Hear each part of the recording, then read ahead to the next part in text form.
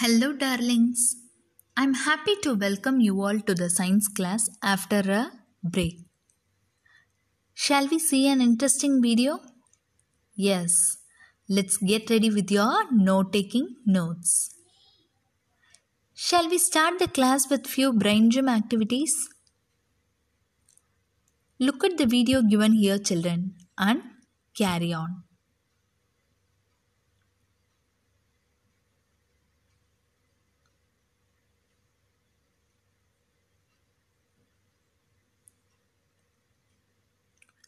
Do you like it? Yes. In the previous session, we have seen about the photosynthesis and interdependence of plants and animals. In this session, we are going to start about plants. Let's start the session with riddles. Write your name, standard, section. Okay. Who am I? First question. I look very beautiful and may have various colors. I help the plant to make seeds. Children, type your answers in the text box so that you can move on to the next question. Answer is okay. Next question. I support the plant and absorb water from the soil. Type your answers.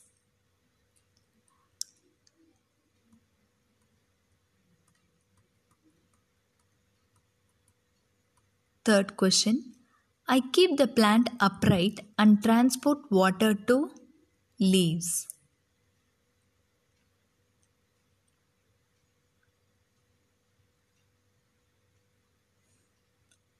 Fourth one. I look green and make food for the plant. I am the kitchen of a plant.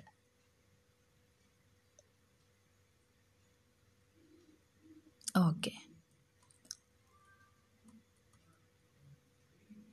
Children, do you all have shelter?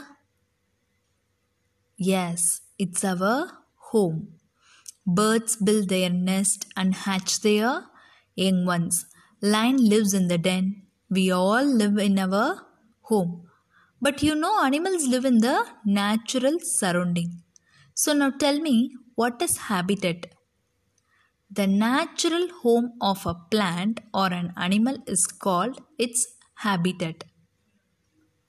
Can we repeat it, children? The natural home of a plant or an animal is called its habitat. Do people live in hot desert? Yes, they do. They make comfortable by wearing cotton dress, drinking more water, and in fact some of them use air conditioner and air cooler.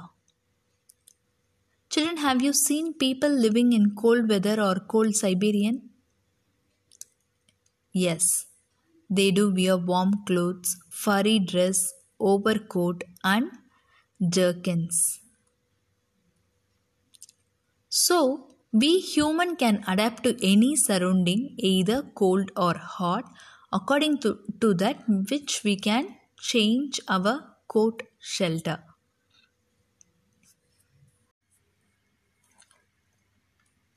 So, we human can adapt to any surrounding, either cold or hot, according to that we change our coat shelter.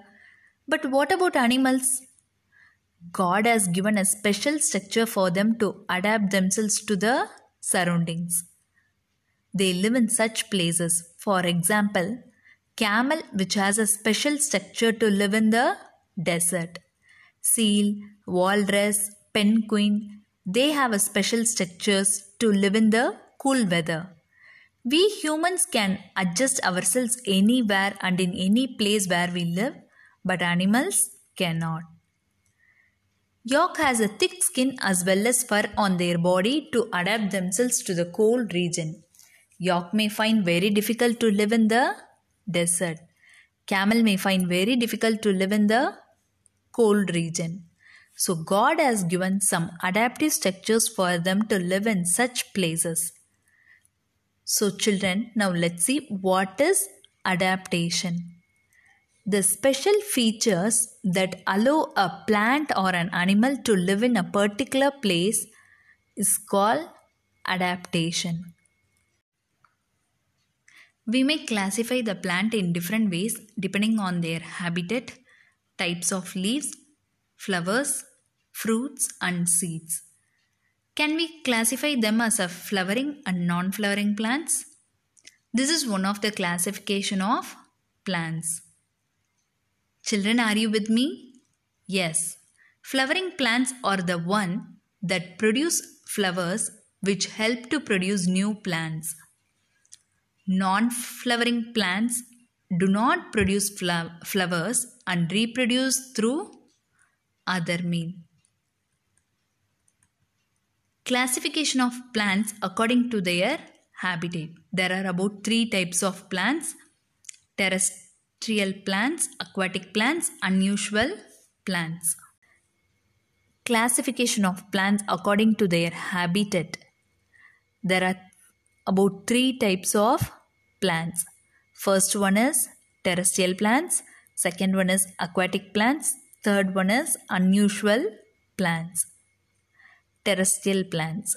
The name itself indicates the plain land and plants growing on land.